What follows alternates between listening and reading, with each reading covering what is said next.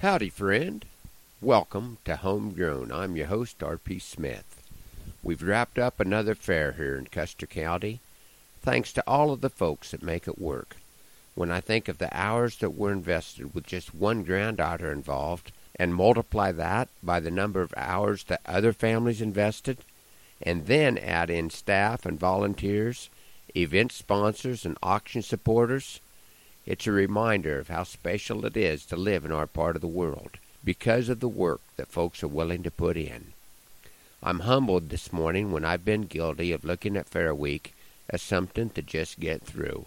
I need to remind myself of this in the coming years as we have the number of grandkids involved continue to increase, even if my duty is keeping the wheels turning here on the place while the rest of the crew works on seeding interest in agriculture in the next generation. My strong suit for a few of my 4-H years was keeping my horse stall area cleaned up. They called it herdsmanship, I believe. If that was the take-home lesson that has carried through my ag career, to take care of the area you are responsible for, I hope that that is just a little bit of payback for the investment that my predecessors made in me. Halters in the showbox in the shed. When everything is put away, we'll put this fair to bed. The kids all had a great time, and so did Beth and I. And 27 trips to town put a sparkle in OPEC's eye. My crew is plumb wore out. I guess I'll let 'em sleep till noon. This is one daughter's last fair. The other starts real soon. And then her little brother will get to take his turn. Seems we're gluttons for punishment.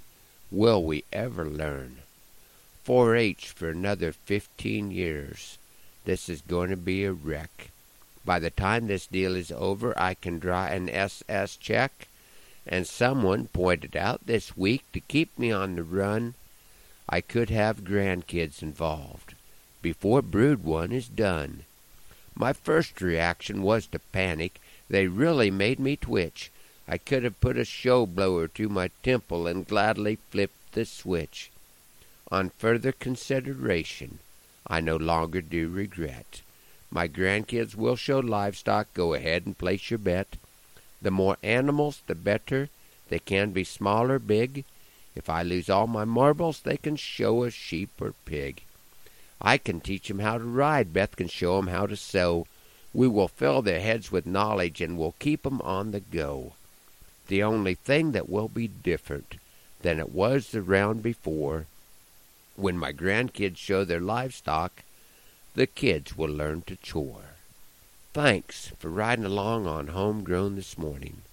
Hoping that the Lord blesses you real good today, and that our happy trails cross again soon. I'm R.P. Smith.